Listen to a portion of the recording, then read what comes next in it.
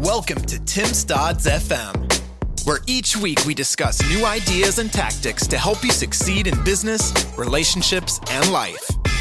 And now your host, Tim Stoddard. Hey, what's up, everyone? My name is Tim Stoddard. Welcome to the Tim Stodd's podcast. Thank you so much for joining me. My guest this week is Sean Purry. Sean is an entrepreneur, a podcaster, and an investor. Formerly, Sean was acting CEO at Bebo, which was acquired by Twitch for $25 million. Currently, Sean is the Senior Director of Mobile and International Growth at Twitch. In addition, Sean is the host of the podcast, My First Million. With 2 million downloads in the first year, My First Million is quickly becoming one of the world's most popular podcasts on business and entrepreneurship. But Sean is much more than a media personality or a guru. He is a practitioner. Currently, he is working on a fascinating project where he plans to create a $1 million fund, build a $1 million e-commerce brand, and build a $1 million digital product, all within the constraints of 1 year. Best of all, Sean is documenting his entire journey on allaccesspass.io, where he is sending out daily emails that highlight his success stories and his failures on his quest to build these companies. He's a great example for any young entrepreneur looking to get in the game. Please help me welcome my guest, Sean Purry. Let's rock and roll. Cool. Sean, thank you so much for joining me on my podcast. I'm a big fan of your work. I'm looking forward to talking to you. No problem. Who's been the best guest so far? Who do I have to top? The guest so far that I was the most kind of nervous to talk to, that I got the most out of, was Ramit Sethi. Okay. I've looked up to him, I don't know, just my entire entrepreneurship career. Interesting. Why do you look up to him? I don't know him very well. But I've seen his website and stuff like that, but I've never met somebody who's I really look up to that guy. Yeah, I'm a writer, and I've always just been a big fan of long form writing and people that can build businesses through long form content writing. And his book, I Will Teach You to Be Rich, really, really just, I was always afraid of money. You know what I mean? Right. It's that thing that I hide under my mattress. I didn't necessarily know how to comprehend that it's just a tool, right? That's all it is. It's just a thing that you use as opposed to a thing that you get. And reading his book just had a huge impact on me and really, really changed my life in a way. So when I met him, it's one of those things where you're Rami, I know I'm just some dude, but for real, you really, really helped me. So thank you. That's amazing. I love that. Yeah. And then I can't publish it until November because his book doesn't come out. But I had Seth Godin that I interviewed about a month ago, and that was really a whoa. Yeah, he's a I don't know. He's a legend. So I think he's great. My best friend Trevor really wanted to beat him. I kind of turned him on to Seth Godin. And now many years later, he has become friends with him, or I don't know how friendly they are, but they've done a couple of kind of podcasts together and whatnot. And I think still with most people who you look up to, once you meet them, then it becomes sort of normal after that. The shine kind of wears off, not in a bad way, but you just you kind of settle down. And I feel he's just never settled down. Every time he talks to Seth Godin or about Seth Godin, it's the same maximum level of excitement as, because it is like that when you really learn from somebody or you really get that, that life-changing moment. For me, 4-Hour Workweek was kind of my start to learn about money and start to think about my life a little bit differently. I got what you call the 4-hour fever, which is you read the 4-Hour Workweek, and then for the next 4 hours you're fuck everything in my life, I got to change everything. I had that when I was in college, and then I met Tim Ferriss a couple years ago, and he's a cool guy, but then I settled down. Yeah, I was oh, he's just a dude. He's just a human dude, and that's it. He's got some cool things about him, and he's got some lame things about him. Okay, I gotta get to that point. Great. Well, man, I'm already happy so far just talking to you. I'm really interested to learn about you. You do so much. You've had so much experience in your young entrepreneurial career. Before we get into your businesses and your successes and your podcast, I want to learn a little bit more about you as a person. I know you live in the Bay Area now, right. But where do you come from? Where'd you grow up, and how did you get into entrepreneurship? So I moved around a lot. So, when I meet people, if you're my friend you'll think I'm like a con man, because every time I bump into someone, they're like, "Oh, I'm from Houston." I'll be like, "Oh, I lived in Houston for years." And then I'll meet somebody, they'll be like, "I'm from Denver." I'm like, "Oh, Denver, I lived in Cherry Creek," like, and they're like, "Are you lying? Like, there's no way you lived in all these places," because I was born in Oklahoma, and then I lived in Texas and Colorado, and then I finished high school in Beijing, China, and then I lived in Indonesia, and I spent a summer living in London. I studied abroad and lived a year in Australia, and so like all these different places where I moved around a bunch. I don't know how many places. Maybe it's like 9 or 10 different cities that I've lived in, and for the last few years I've been living in San Francisco. I just finally left the city, had a kid, and my wife, had been trying to beg me to be like, "Hey, let's get out of San Francisco. It's kind of a dump if you haven't noticed." I'm like, "No, but the people are great." And she's like, "Yeah, but like, I'm afraid to walk outside." And I was like, all right, fine. Let's go to a more family friendly place. So now I'm in the Bay Area, but I spent most of my life, hopping from place to place, and very different places, right? Like I did 9th and 10th grade in Houston, Texas. I did 11th to 12th grade in Beijing, China, right? Like those are pretty much as different as it could get. In terms of like a lifestyle, but that's my story. This is the second time in 2 weeks that like the Bay Area has come up. I spoke to Amanda Natividad the other week, and she's the head of growth for Nat Eliason's company, for Growth Machine. And she spent years in the Bay Area, and from the outside looking in, there's always this like allure in the Bay Area. Like, wow, it just looks like some magical place. But when you go there, it is really great. Like there's a lot of really cool stuff going on, but I guess I want to hear just your experience about how the city has changed over the last 10 years, because I've always been fascinated by that place. And I always felt like I was missing out, right, by like not being there, but I'm not so sure anymore. Yeah. I'll tell you, so before I lived there, I was living in Australia. And Sydney, Australia to me is like the perfect city on earth, right? You're like one minute you're in what looks like downtown San Francisco or New York or whatever, and probably more like Seattle, but you're in a downtown, and then like 10 minutes later, you'd be on the most beautiful beach. You're on Bondi Beach. And I was like, wow, this city's got it all. It's not overpopulated. Like, it's just amazing. But I left because the one thing about Australia is it's like everybody in the country made a truce to not like work too hard. It's like, I won't do it if you won't do it. And because of that, everybody sort of gets ahead without having to like kill themselves working. It's amazing. They have a great lifestyle and a great life balance. The joke I in my head, what I realized was, I was like, how a lot of women wear makeup or heels, women put a lot more effort into their appearance. Whereas, you and me, we put very little into our appearance, and it kind of, for me, at least, it shows. And so, guys sort of made this truce. It's like, hey, I won't start doing that if you won't start doing that. And because of that, we're all sort of it's all relative to each other. That's how I felt about Australia. And the most ambitious people I've met were all leaving to go to the Bay Area. And I pick up on signals like that. Like if I think somebody's awesome and onto something big, and then they leave to go somewhere else, and I hear that 3 times, I'm like, oh shit, what am I doing here? What do they know that I don't know? And so I was like, I'm going to move to San Francisco. I'm going to move to the Bay Area. And, so literally I first changed my phone number. I was like, okay, I'm gonna change my number. That mentally puts me there before I even know what's my job going to be and where am I going to live and all that stuff. So I changed, 650 area code, and I decided to move out here. And I wanted to know, cause I'm interested in entrepreneurship, right? I wanted to be in the startup scene, and that's Hollywood for startups. So I was like, if I'm going to be an actor, I'm going to go to Hollywood. So same thing. If I want to do startups, why would I not go there? I'm young. Of course, I'm going to try going there rather than doing it where I'm at if I have no real ties to where I'm living. And so I picked up and I left, and I went to San Francisco. And the thing I noticed that I think is magical is that in every city, the people in the city value different things. And so, like, let's say you go to New York. People in New York, I think, value what I'll call power. And power is in kind of like finance there, and it's also in maybe like kind of the old money power, right? Like generations of, New York families that own the brownstone buildings and whatever. And then you go to LA, and people value fame, and they value people who, models and celebrities. And that is the sort of, in the hierarchy, fame matters more than money, for example. And in San Francisco, the thing that's valued the most is ambition. And so you get people who signal, just like people in Hollywood will get plastic surgery to look better because they think that, they'll say that's the thing that's valued amongst that culture. And of course I'm generalizing here, but like, let's roll with me for a second.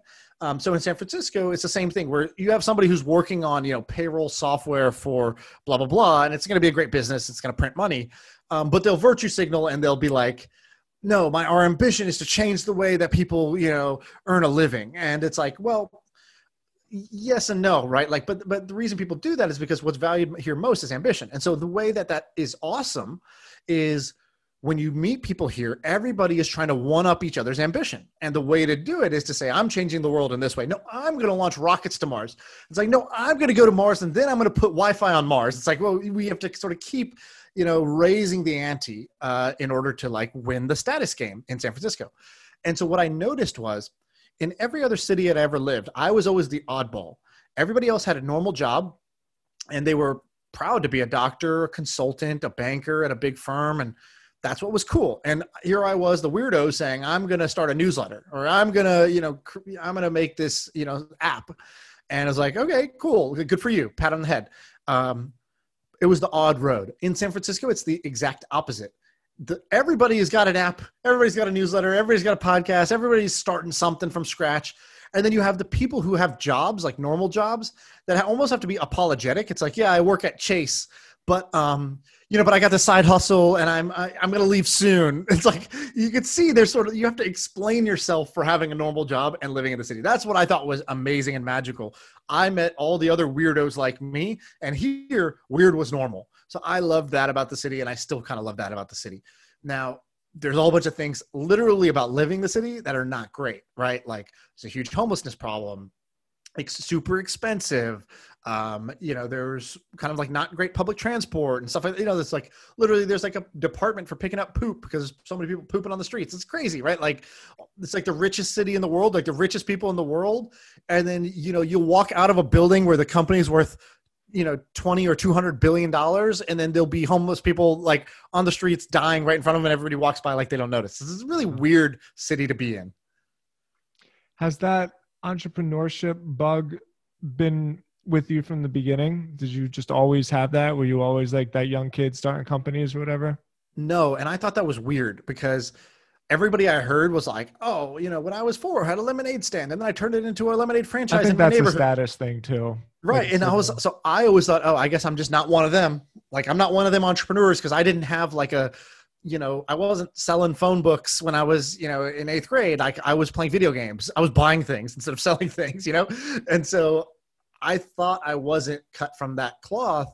And then I realized like, oh, that's just kind of BS. Like there's just tons of people. There's a million ways to win. And that's a cool one to talk about. So you hear it a lot, but it's just not as fun to talk about the other side, which is just like I was a normal kid doing normal things. And like later in life, I realized that business was actually a good fit for me. So definitely wasn't my thing. Although, I think in 3rd grade, this kid, Tim, on the playground used to pay me to be his friend. And so I used to make $0.25 a day to play with him at recess because he didn't want to be alone. And then one day my mom found my stash and gave it all back to him. And then my whole semester of hard work was down the drain. Just blew it. Yeah. So maybe that's why I wasn't into it.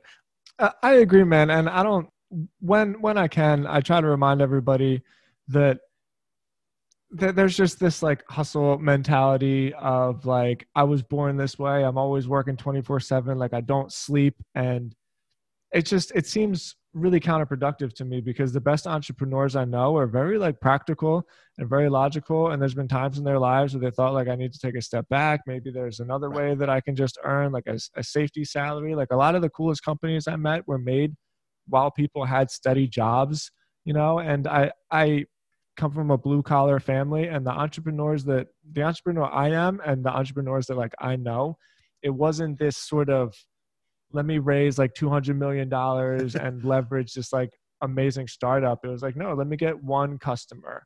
Right. And then like, let me make that customer as happy as possible. Right. And I'll then get sell them a thing for more than it cost me to make. Right. That's totally. Business. Yeah, totally right. So I'm always refreshed when I just hear people say like, no, I like business and I like making cool stuff. And it brought me on this journey.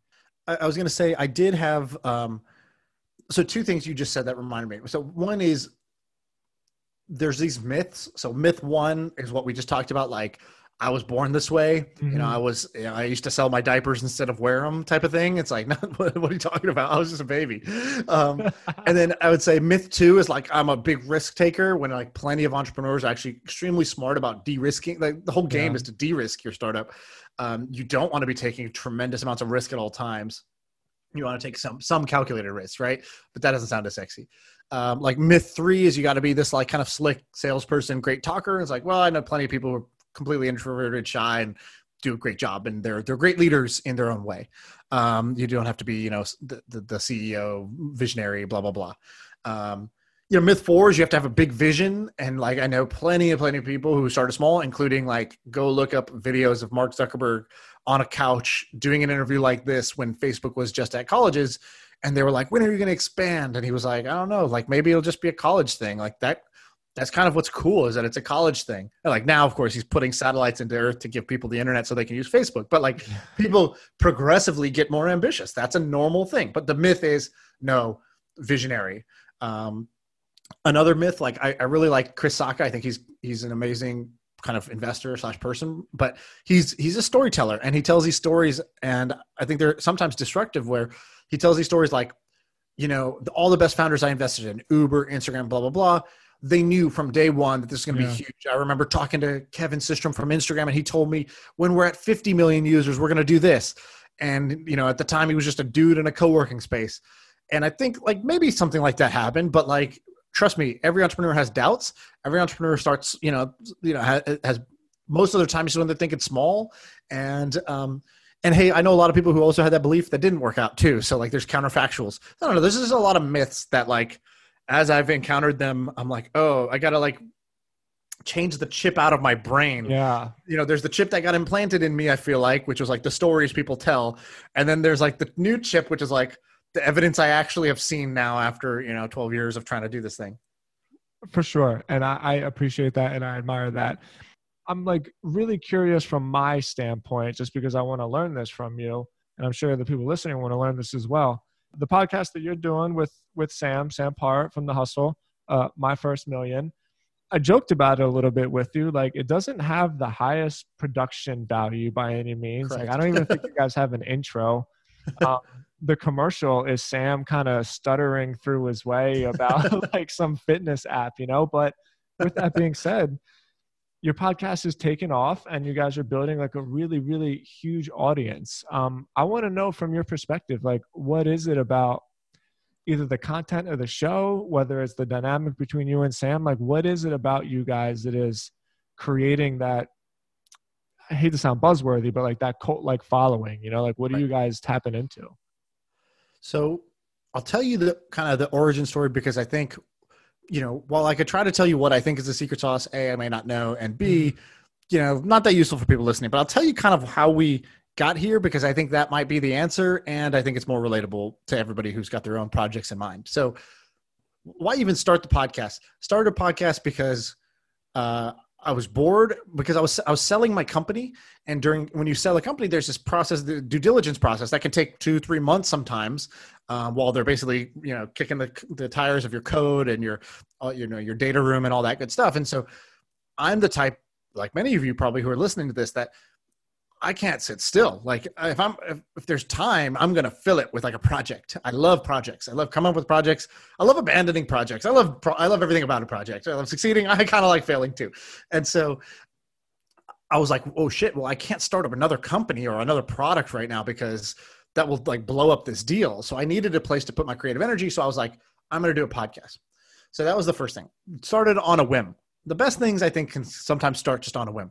The second thing was, I had like kind of like what I'll call the floor and the ceiling. The floor was like, worst case scenario, what happens, right? I was like, worst case scenario, I'm going to have an excuse to meet a bunch of cool people, because I'm going to say, come on my podcast. Yeah. And I was like, for whatever reason, really successful people will come on your podcast. They don't even ask how many people listen to your podcast. I know, right? Like, it works so well. You could have a 0 listener podcast. And I know I have a friend who I'm pretty sure he gets like maybe 500 people listening to every episode. It's not very many people. It's like small in the podcast world. And he's had heavy hitters come on his podcast because he's persistent. And because people, I don't know, it's the ego. They just love being on other people's podcasts. Yeah. It's like, it's hard to get a meeting with someone, but they'll come to your conference and speak type of thing. And so I was like, hey, I don't want to ask these people for coffee. I don't even drink coffee. So fuck that. Like, why don't I invite them on my podcast? I have a higher hit rate. So that was my secret motivation. Excuse to hang out with cool people. I don't care if nobody listens to this thing. I'm here for the guests, not for the listeners. And then the upside was like, man, if this happens to take off, man, that'd be cool. If I had like a community of an audience, I thought I was like, the coolest thing I could do is if every day I woke up and I was able to be in what I called 1 million people's earballs. I call them earballs, which is just like, how powerful would that be if, for 30 minutes or an hour, or whatever it was, people were listening to my content. That's like a superpower. That's like, mind control for the universe. If you're in people's ears, it's a very intimate experience. And so I thought, wow, that would be a really powerful platform. And if I think I have good knowledge to share, or if I think I have good energy that I can give to people, that's an amazing medium. But let's not dream about that. That's probably not going to happen. All right. That was step 2.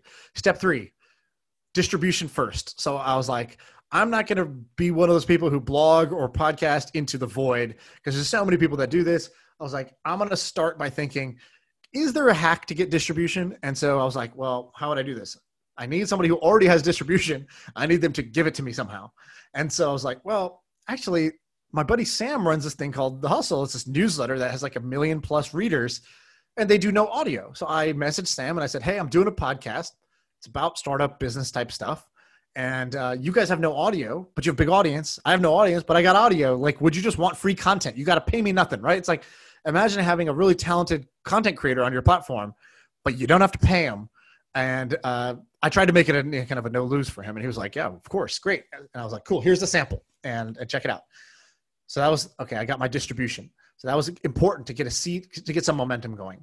So I think there's a lot of great content that literally just never got that first 1,000 fans and then, dies out because of that. And then the last piece was I pivoted. I realized where I was wrong. So I started the thing with interviews with guests, and I was doing a traditional interview show.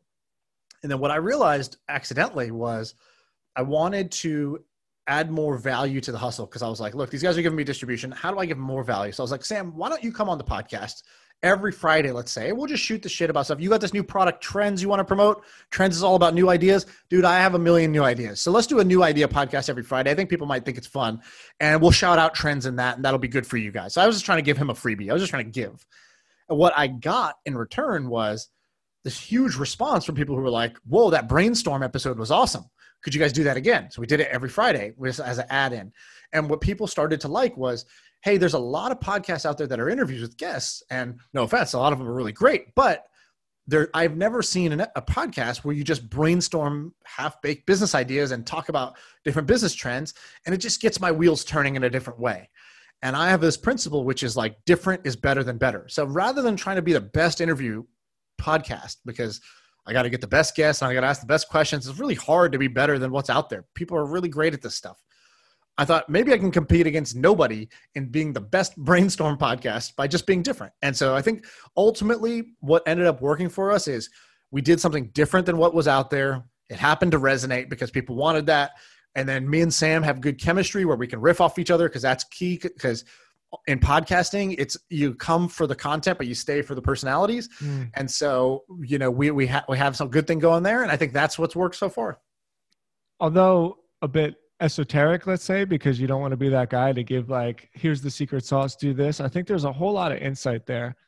One, I'm really happy that you mentioned the reason behind a podcast, because I started my podcast because I had like a stutter basically as a kid. I couldn't say R's. I was in speech class for years and years and years. And so that's why I was always a writer. And eventually just got to that moment where I was like, you know what, man, like I feel like I can have good conversations with people. And if worse comes to worse, it gives me a way to like stop being so awkward, like, right. People and just meet cool people. So like there doesn't always have to be this grandiose, like you said, like vision behind it. Sometimes the process within itself is the reward. So I'm glad that you said that, but it's cool to see the little entrepreneurial juices come out where traditionally you think, okay, start a podcast, be consistent, be authentic, right? And then just do it over and over and over and over and over again. And then maybe one day it'll take off. Where the reality is, and this actually has a lot to do with Copyblogger, why I got involved with it because I knew that I had good knowledge to share, especially when it came to like written content, and I could really, really teach people how to do this. But overnight, I was able to align myself with like hundreds of thousands of people, which the other day before I didn't have, And so like being able to actually see help me out here. There might be a word for it. Like it's opportunistic or something. Like there's a lot of creative problem solving when it comes to entrepreneurship, right? It's not necessarily about like finding the formula. Sometimes it's about just sitting back and thinking like, how the fuck can I do this? Right. And just like putting those pieces together. And then like you're a perfect example, like magic can happen. Yeah. At my company, I used to do this super cheesy thing where I was like, everybody's job title is problem solver. And they're like, yeah, okay, great. But like, I truly meant it in my heart. And I think that's the kind of corporate cheese I'll put up with, which is like, no, like I genuinely think this is really important. I know it's embarrassing kind of to say this out loud and put that on your business card and stuff like that. But like, you're not just engineer. You're not just designer. You're not just biz dev person. Like fundamentally, I picked you out of all the people that are out there to work at this company because I genuinely believe that you'll be able to do two things well: identify problems worth solving, and then solve them some way, somehow, and using whatever it is. If you got to solve it with your toes, solve it with your toes. If you're a designer, but what needs to be done is customer service, we'll do customer service then. Like all we care about is solving the problem. And so I felt like that's the master skill, and that's the skill that should be taught in schools. And you have to practice to get better at it. And then there's some certain techniques, and there's, you can watch other people do it and you're like, oh shit, that's a great way they solved that problem. And you create this little library in your head of great ways they solved that problem, right? Like for example, the thing I just said about how to get distribution, it's like, well, I went to somebody who had distribution, but they were lacking content, and I made them a kind of compelling offer, which was like, look, I'll do essentially work for you for free in exchange for distribution. And, you can get out of this anytime you want if it's not working for you, right? Like that's a solution to a problem of I have no audience. And so I think that is the master skill to be learned. And it is the one thing I've tried to hone over the last 10 years. And I've just come up with like just a whole bunch of tools in my tool belt to try to solve problems better now. Yeah, I love that. Okay, perfect transition. You talked about when I ran my company. You have like a real track record of companies. You sold a company. I think there's another one that you were the CEO of. I don't know if maybe that just dissolved or something. There was a lot of research I was trying to do, and you're sort of a man of mystery. I'm most interested in your exit. Bebo, I think is how you pronounce it. Yep. Forgive me if I get that wrong. First off, what was it? It's a social networking site. We know that, but what did it have to do with Twitch and like, right. And just talk to me about that journey from idea to first employee to 10 employees to like, damn, I think we're selling this thing. Right. So Bebo has a really funky story where Bebo was started actually a decade ago by a guy named Michael Birch, who's my business partner.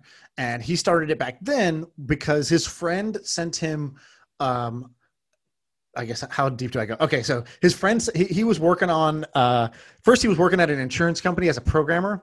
And he's like, okay, this insurance company needs programming. And then somebody sent him, a website, and he was like, oh, this HTML, like this, the web, internet, this is awesome. This is way better than doing database programming at this insurance company. So he's like, quit a job. At the time he was making $200K a year, which is great, for back then. This was like 30 years ago, almost 25 years ago. And so he starts building websites, and he's like, oh, okay, this is cool. And he's early on the internet, early platform. People tend to get some rewards. And so he built a couple of projects. One was called Birthday Alarm. It was just going to remind you of your friend and family's birthday. And this was pre-Facebook. So it's actually like a big problem. Yeah. And he was actually trying to build this like amazing, like self-updating address book. So you can move and I don't have to, lose your address. It'll always update for everybody. It's this giant network, and you update it once and it updates for everybody. And nobody cared about that shit, but he used to do customer service because he was a one-man show. And the only thing people ever said positive about his website was that, hey, thanks for those birthday reminders. You saved my ass the other day. And so then he spun it off and built a birthday website. Okay, so fast forward a little bit.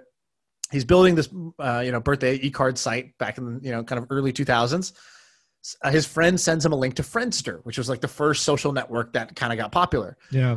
And he's like, oh, holy shit. Of course, people are going to make friends on the internet in this way. You're going to put up a picture in your profile. So he's like, oh, I got to do that. So literally stops working on his business that made him a millionaire. Like it was doing a few $1,000,000 a year in profit.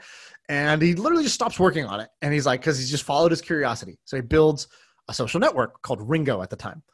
Now, builds a social network. Back then, social networks were very rudimentary, just a profile and, nothing else really. Yeah. And, but he gets a whole bunch of members pretty quickly. Because again, that was kind of what's new on the internet. So he gets like, I don't know, a few 100,000 members, which is a lot of people back in the kind of 2003 range of the internet. And, but it's just bleeding money because people are using his website. He's paying all the bandwidth bills and he has no idea how to monetize this thing.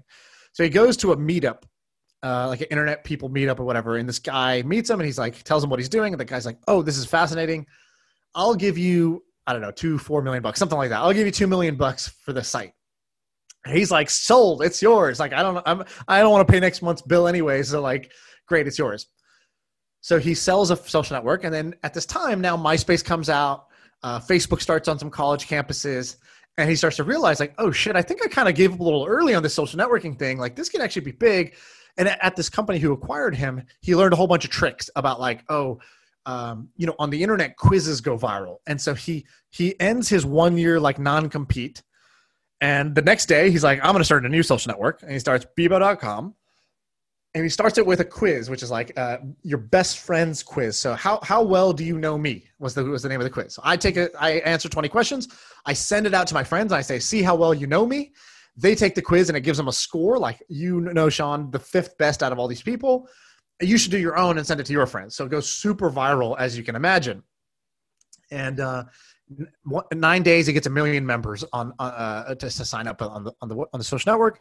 And it becomes the most popular social network in Europe and in Australia and a bunch of different places. Not the US. It was 3rd biggest in the US after MySpace was number 1. Facebook and Bebo were not kind of like 2 and 3, neck and neck.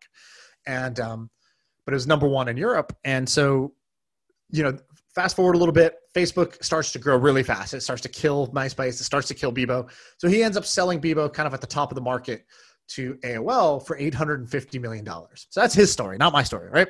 So he sells Bebo at that time. He then is like, 800 millionaire basically, because he had bootstrapped the whole thing using his birthday alarm money. So he had only raised some money from venture capitalists at the very end, but he owned, a huge chunk of the business, him and his wife, Xochitl. And so, husband and wife duo, they had done 2 businesses before. And now they're like, okay, we still want to keep doing new things. We love starting things from scratch, but now we can do this on our own terms. So it was like kind of entrepreneurial dream. So they started an Idea Lab. This is where I come in. So remember I said I was in Australia. I wanted to move to San Francisco. Yeah. I had this idea in my head of I want to somehow in the next 4 years, I want to get 20 years of experience. That was the question I asked myself. And like you said, we're creative. Our brains are problem-solving machines. So I said, how do I get 20 years of experience in 4 years? And my brain told me, you need to work on not one company. You need to be in a portfolio. So you get a bunch of different exposure at once and you get to learn from a bunch of different things, because otherwise you're just specializing in knowing only one niche. And so I was like, okay, well, where do I get an entrepreneurial portfolio? How does that work? And so then that night I go on AngelList.com and I see this company that's an Idea Lab. It's a guy who's building 4 or 5 companies at once. And he's looking for a product manager, an entrepreneurial type of person to come join. And he had 20 engineers already working for him. And so that's how I came to San Francisco. I ended up joining that Idea Lab. And so long-winded way of saying, a couple months later, probably 4 months into the job, 4 or 5 months, I wanted to work with him. I was like, this guy's a baller. I want to work next to him every day. Him and his wife, I really hit it off with them. And he gives me his job 4 or 5 months into the gig. He's like, I want you to be CEO of this company. I think you're going to do big things in Silicon Valley. You're either going to leave here and go start your own company, or I give you this one. And so I'm going to give you this one. And I was like, wow, I'm honored. I'm a 24-year-old kid and I think this is amazing. So in the Idea Lab, the reason I've done so many projects is because the Idea Lab does so many companies. So yeah. I was simultaneously CEO of 4 different companies at any given time. Along the way, he tells me, hey, guess what? AOL did nothing with Bebo. They wrote it off as a tax write-off essentially a year later. Facebook took over the world. That era was dead. But, and Bebo kind of traded hands. A private equity guy bought it. But there's a chance it's, to buy it on the cheap. We can buy the brand back. We can buy the name. We can buy the domain. We can buy the email list. We can buy the servers, everything. And so we agree to do it. And, why not? This could be fun. we go to an auction. We end up buying it back for $1 million. So he sold it for 850 million, bought it back for one. And we said, let's try to rebuild it as something else. And we iterated through a whole bunch of different product ideas, the last of which was this esports platform. So we had this idea, which was, we saw Fortnite and gaming was just on this tear, and Twitch was growing tremendously in popularity. But there was no like structure around esports. So what we thought was, what if, just like a high schooler can play on a basketball league or a football league or a baseball league, why can't I play in a Fortnite league? Fortnite as a game is more popular than any of those games, but there's no organized sports. There's no rec leagues for esports. There's only pros, and then just like kind of kids playing the game. And so we tried to create, and we ended up creating the largest high school Fortnite league in the country. And we built a platform that was like basically like a tournament platform for people who wanted to play in tournaments. And while you were playing, it was live streaming video, the whole thing. So your friends and family could watch you play in the tournaments, just like, again, you could come watch me play in a basketball game. That was the idea. And as that started to get a little bit of traction, we ended up getting into conversations with a bunch of the big platforms who were like, hey, this is cool. We see this as, something that would encourage a lot of people to come create content on our platform. And we got into acquisition talks and ended up choosing to go with Twitch, who's kind of the market leader in the space. And we thought, being a startup is hard because you're the nobody and you're starting from scratch and you're always going up against the incumbents. I thought it might be fun to go be the 800-pound gorilla in the space and go see what that's like. So we got acquired last year. A buddy of mine, he has a newsletter called weekly.gg. Give him a shout out. What's up, Franco? And I read his newsletter every week, like, man, where is this thing going? Like, everybody's losing money on it, but the whole thing just keeps growing. Right. So eventually, like, everyone will keep dying until one day somebody doesn't. And so I'm like, just as a fan and somebody that's interested in it, I'm really excited to see where all that goes. Yeah, you're absolutely right. The attention keeps growing. So the eyeballs and the fan side of things and the gamers keeps growing. And the business is actually like way far behind. So it's like, 1,000x behind. And unfortunately, there was a period, and maybe it's still going on, I don't know. There's a hype bubble where everyone was like investing in esport teams or buying esport teams. And like, it was like the new billionaire thing to do. It's like, cool, I got a boat and I got a basketball team. Okay, I'm going to also own this esports franchise. And it didn't really make a lot of sense. And so this is where kind of like the business perspective comes in, which is one of the reasons teams are really valuable in traditional sports is there's a limit of how many there can be. There's 30 NBA franchises. There's not 31. I can't decide to create one. With esports, I can create my own watch. I'm going to do it right now. Sean Gamers, that's our esport team. I just created an esport team and I'm the only person on the roster, right? Like it takes nothing to create an esport team. It's like creating an Instagram account. And so there's an infinite number of teams, and also nobody owns the sport of basketball. So you can't have a monopoly, but somebody owns the game. And so ultimately whoever's going to make the money, I believe, and I believe the way the esports will work out is it will keep growing in popularity. And most of the value, the vast majority, 95, 97% of it will accrue to two parties, the game maker and the media platform, which is like YouTube or Twitch. And everybody else is going to be thinking that they're part of this huge thing, but they're going to be wondering, hey, how come I'm in this really popular thing that I get no money out of? And they're not going to realize it because they have zero leverage. And the leverage is all with the game makers and it's all with the platforms that you stream on. And everybody else is sort of unfortunately, a sort of a disposable part. It's like, if it's not you, cool. Guess what? There's a huge supply of other gamers and other teams that will take your spot in a second. So you have no negotiating leverage, essentially. Yeah, I agree with that wholeheartedly. I think streamers are kind of like people that create Substack newsletters. Like, you're a small independent brand that some people are going to subscribe to, and there's going to be one out of 1,000 that make like a couple million. Like, Pomp is like he's like a golden nugget. You know what I mean? Not everybody that creates a newsletter is going to be Pomp, but most people will be able to make like $60,000 a year or something like that, right, like playing video games and basically feeding this mass machine, which is just going to like starve them to death. Right. Yeah, cool, man. Well, this conversation's been going on for a little bit. I don't want to take up too much of your time. Thank you so much for elaborating on that story. I do want to finish up the conversation with talking about your fund, though. Like, you and I right, started talking more or less on the internet because you mentioned that you were creating a fund, and I mentioned that I wanted to invest in it. And then 3 days later, you're like, yeah, it didn't take us a month to hit 1 million. It took us like 4 days to hit like Right. 1.6, right? So where did you get the crazy idea to just randomly come up with a fund, and why are you even doing that? So I started this thing a few weeks ago, which I was like, okay, I've been doing this podcast for 1 year, right? Podcast for a year. We hit 2 million downloads in year one. I felt really excited about that. And I was like, okay, where to from here? Well, I'm going to keep doing the podcast, but the number one thing that the question I got out of the podcast was, cool, the podcast is all about brainstorming ideas for companies, ideas for startups. And then the thing I kept getting in my inbox every morning was like, hey, cool, I got the idea either from the podcast or from my own life.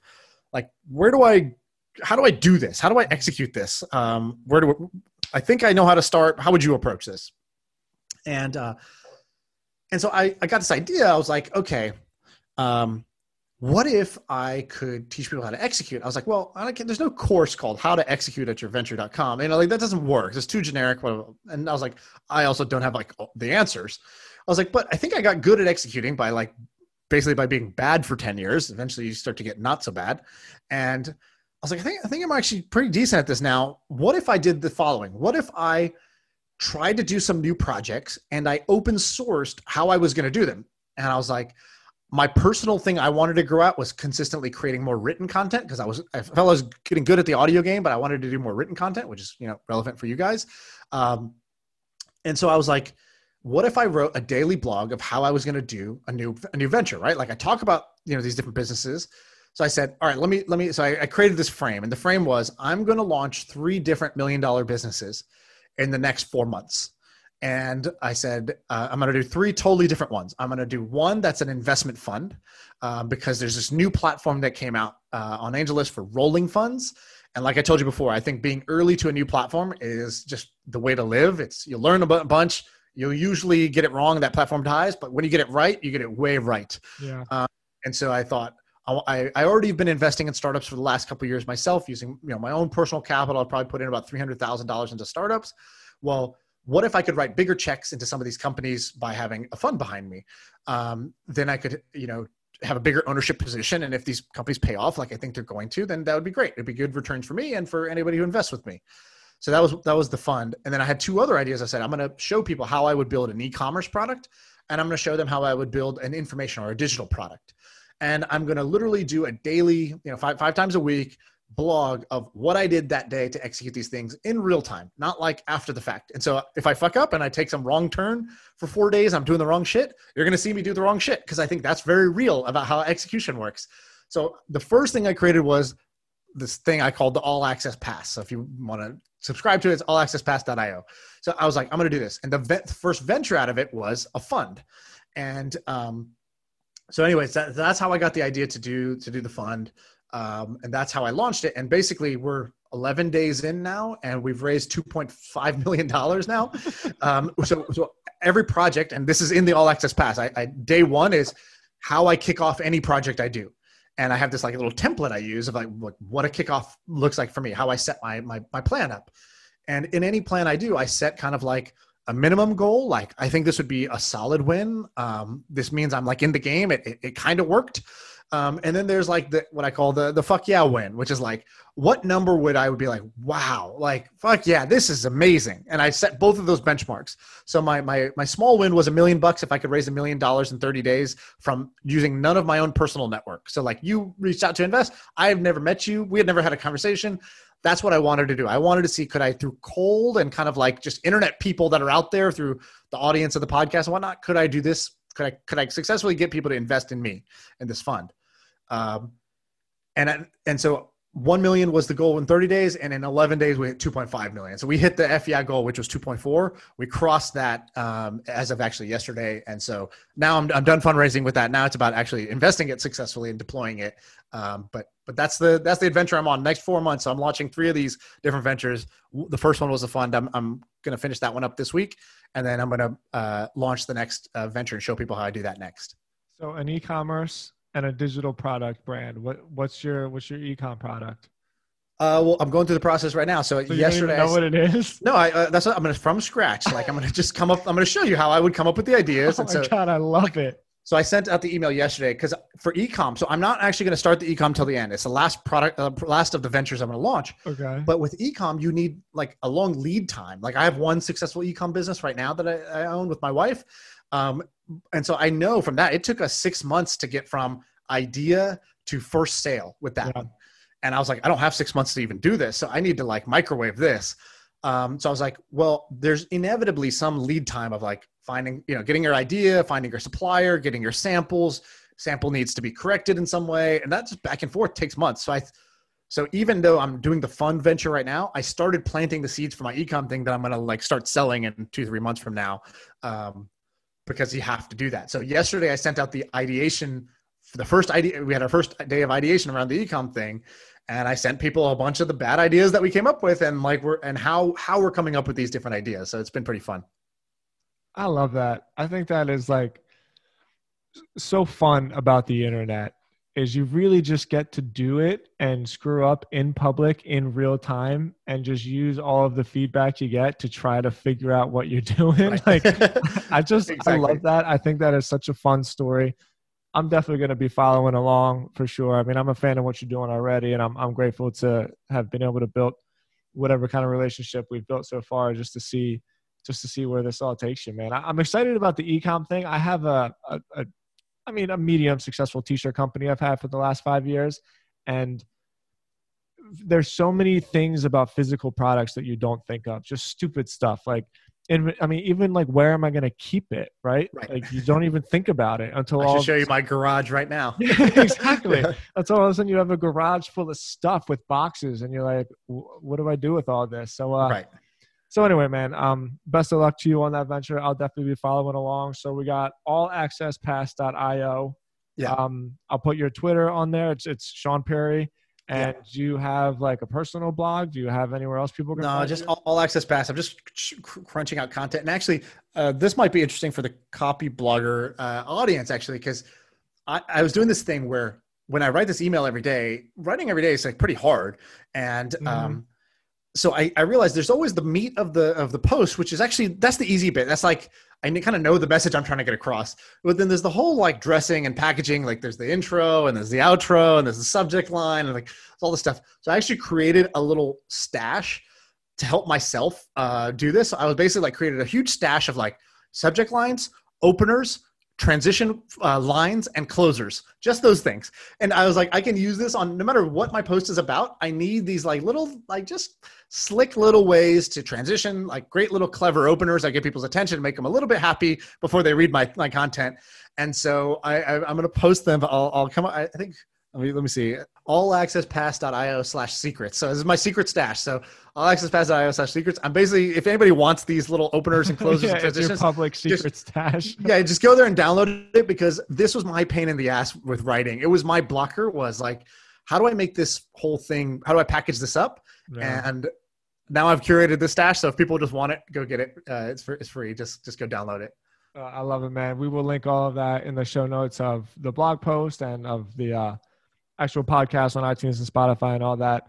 Man, Sean, it was great talking to you. I love your energy, man. I am not just your enthusiasm, but just your willingness to like have fun with these projects, because at the end of the day, like it's not that big of a deal. And it seems like you feel that way about it. Like, yeah, this is cool. I'm trying to make money, but it's also not that big of a deal. And I find that very refreshing, man. So thank you for your time, man.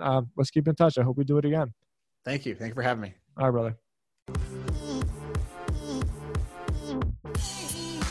Hey guys, it's me. It's Tim. One last time before we wrap up, just wanted to say thank you for tuning into the podcast. Please subscribe on iTunes. Please leave me an honest rating. Please follow me on Spotify. It's the best thing you can do to support the show.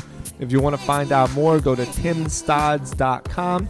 Feel free to fill out the contact form to reach out to me personally. I always respond. I appreciate you guys so much. I'll talk to you tomorrow. Have a good one.